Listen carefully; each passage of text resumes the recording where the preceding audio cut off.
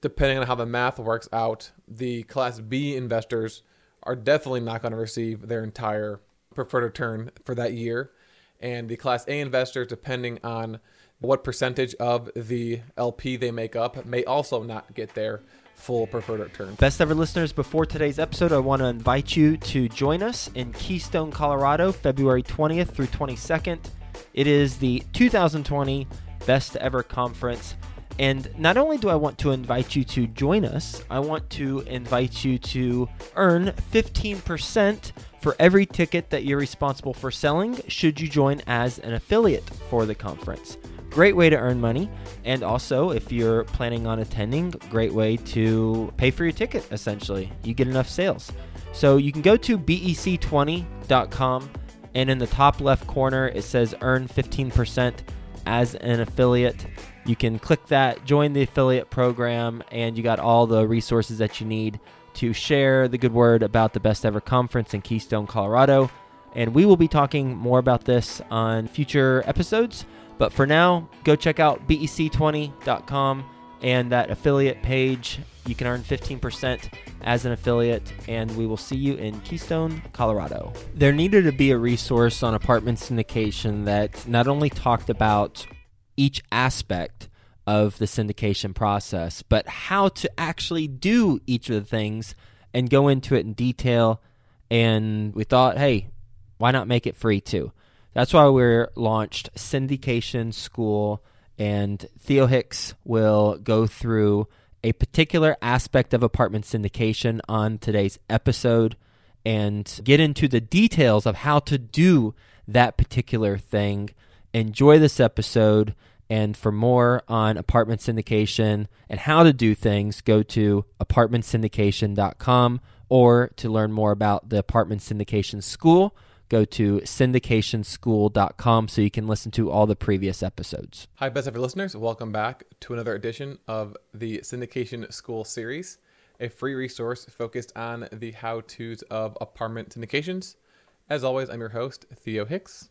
Each week, we air 2 podcast episodes, also released in video form on YouTube, that focus on a specific aspect of the apartment syndication investment strategy. And for the majority of these episodes and series, we offer some sort of free resource to you to download for free. These are PowerPoint presentation templates, Excel template calculators, PDF how-to guides, something that will accompany the episodes that will help you further your apartment syndication business. And all of these free documents, as well as the past Syndication School series episodes, can be found at syndicationschool.com. In this episode, we are going to focus on the differences between preferred return and cash on cash return. So obviously there are 2 different return factors that you are going to be presenting to your passive investors, and it's important for you to understand the differences between these 2 so that if your passive investors were to ask you any questions on why is the preferred return 8%, but you're telling me that my cash on cash return is 10%, how does that work? Well, after listening to this episode, you will have an answer to provide them that makes sense in their eyes. And of course, the way that the preferred return and the cash on cash return work is going to be based off of the types of offerings that you offer to your investors. So in a previous Syndication School series, we talked about the pros and cons, the differences between Class A and Class B investors. If you're going to decide to offer 2 different structures to your passive investors, or you might just offer 1 different tier. So if you're offering 2, you're going to have different answers to offer to each of those investors, depending on which tier, which structure they've decided to invest in. So first, some definitions. The preferred return is going to be the threshold return that is offered to the limited partners that is received before you, the general partner, receives any profits. If you structured the partnership such that the asset management fee that you charge is in a position behind the preferred return, then you don't get paid at all until they make their preferred returns. You don't get a part of the profits, nor do you get your asset management fee. And that's one thing you can do to create a stronger alignment of interest between you and your investors by putting that asset management fee in second position, which we've talked about on the syndication school series in the past.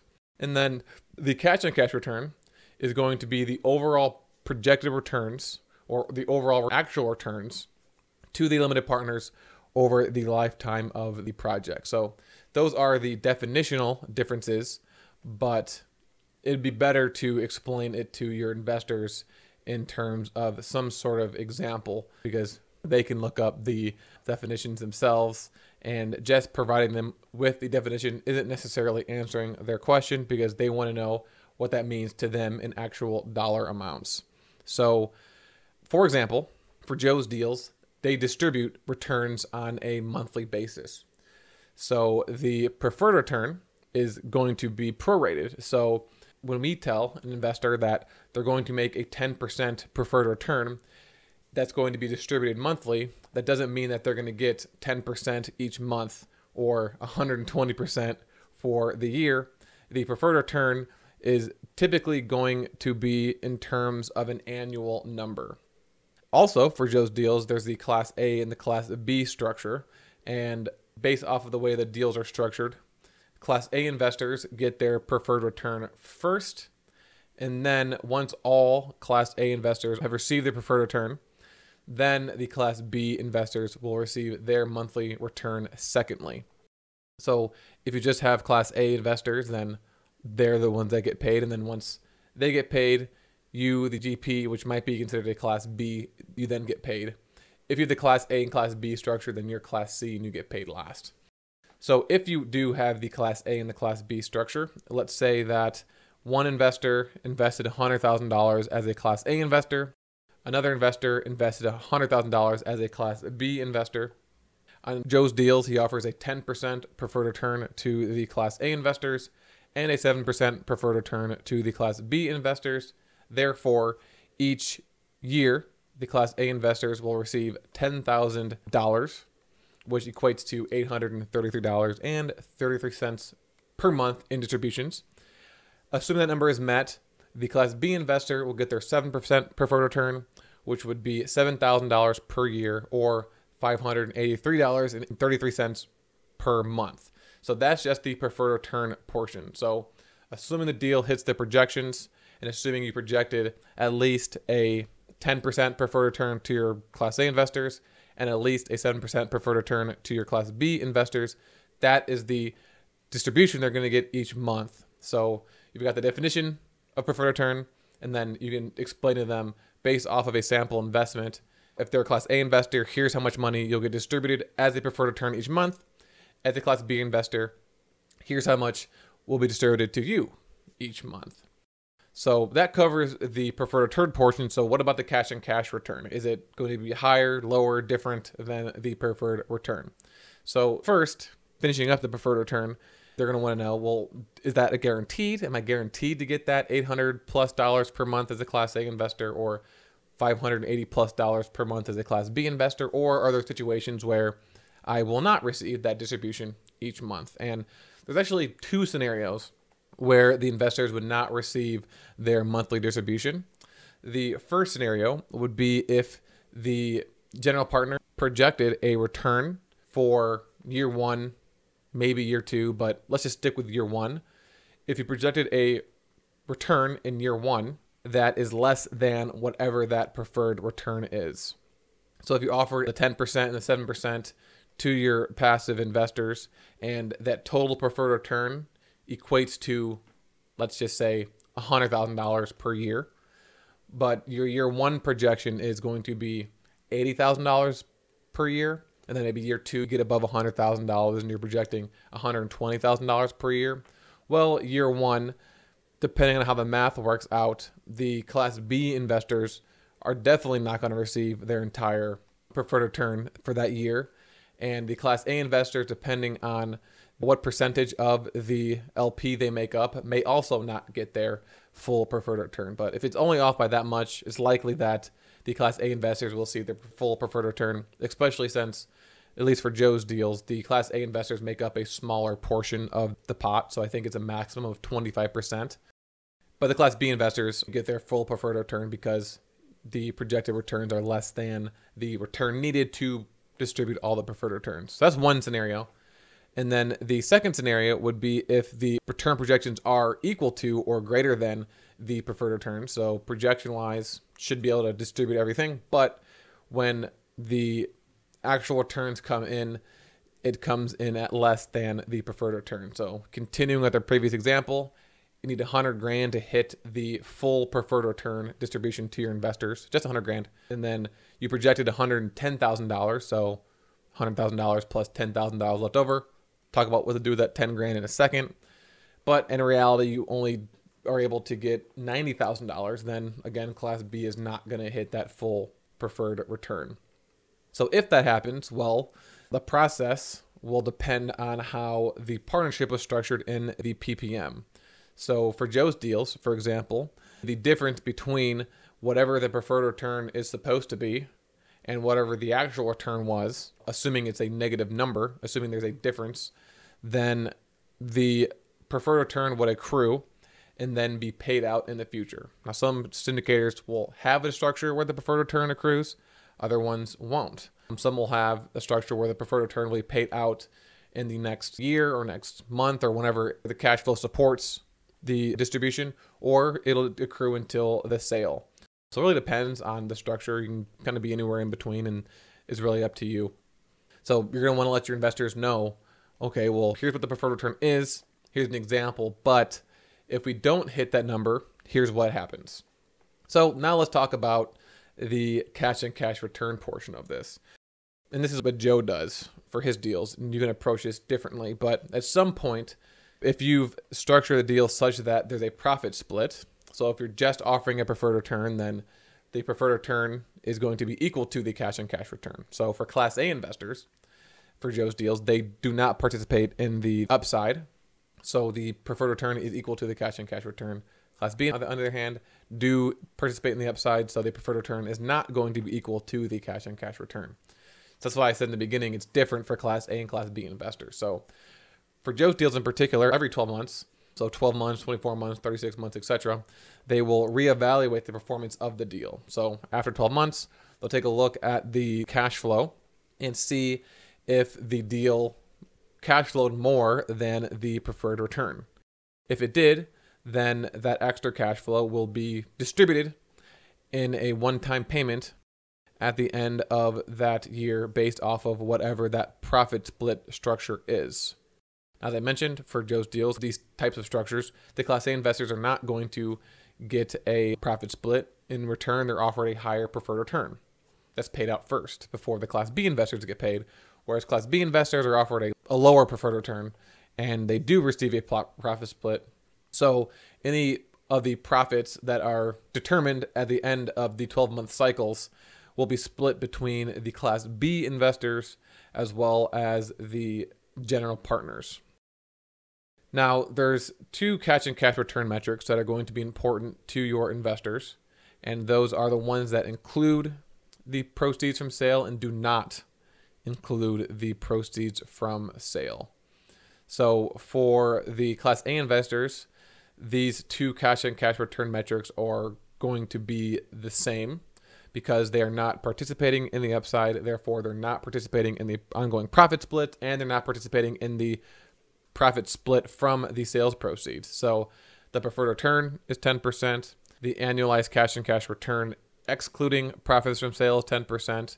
And the average annual cash on cash return, including the profits from sale, is also 10%. So 10% across the board. Pretty simple to explain the differences between the preferred return and the cash and cash return to Class A investors because there is no difference. They're going to be the same.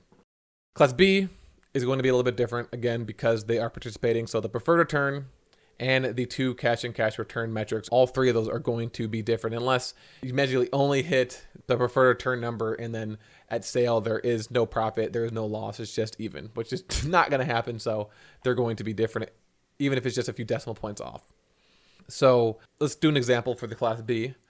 So we got a Class B investor who invests the $100,000 into an apartment syndication and they're offered a 7% preferred return, and the predicted hold period is going to be 5 years. You underwrite the deal, and you determine that the cash and cash return projections, excluding the profits from sale, is going to be an average of 8.2% each year. So year 1, you're assuming a 7% cash and cash return. Year 2, 7.4. Year 3, 8.2. Year 4, 9.1. Year 5, 9.4. Average of that is 8.2%.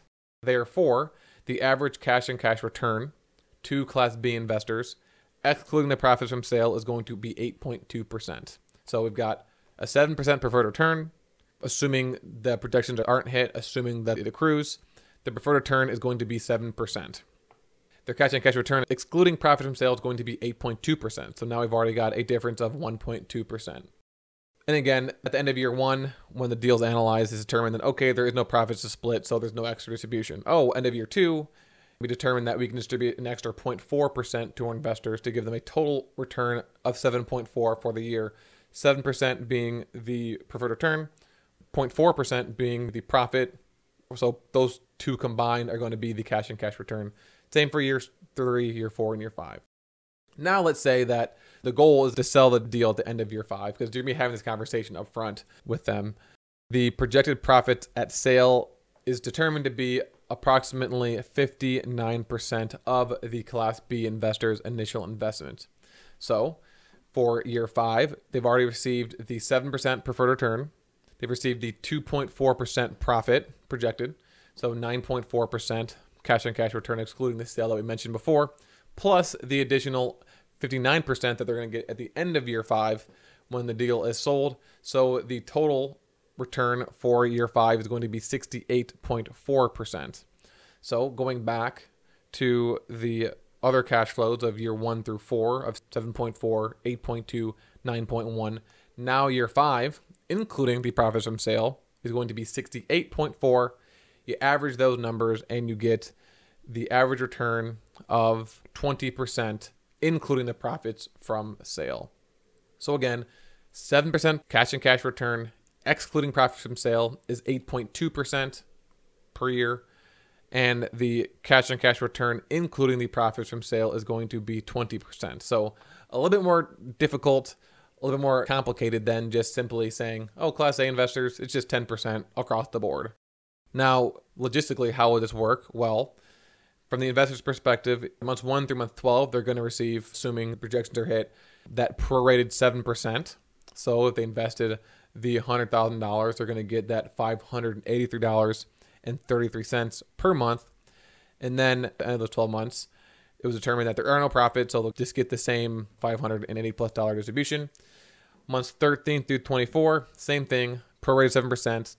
At the end of year 2, it's determined that the projections were hit. We can distribute that extra 0.4%, so they'll get the same $583.83 plus 0.4%, so an extra $400 in that distribution, assuming they invested $100,000.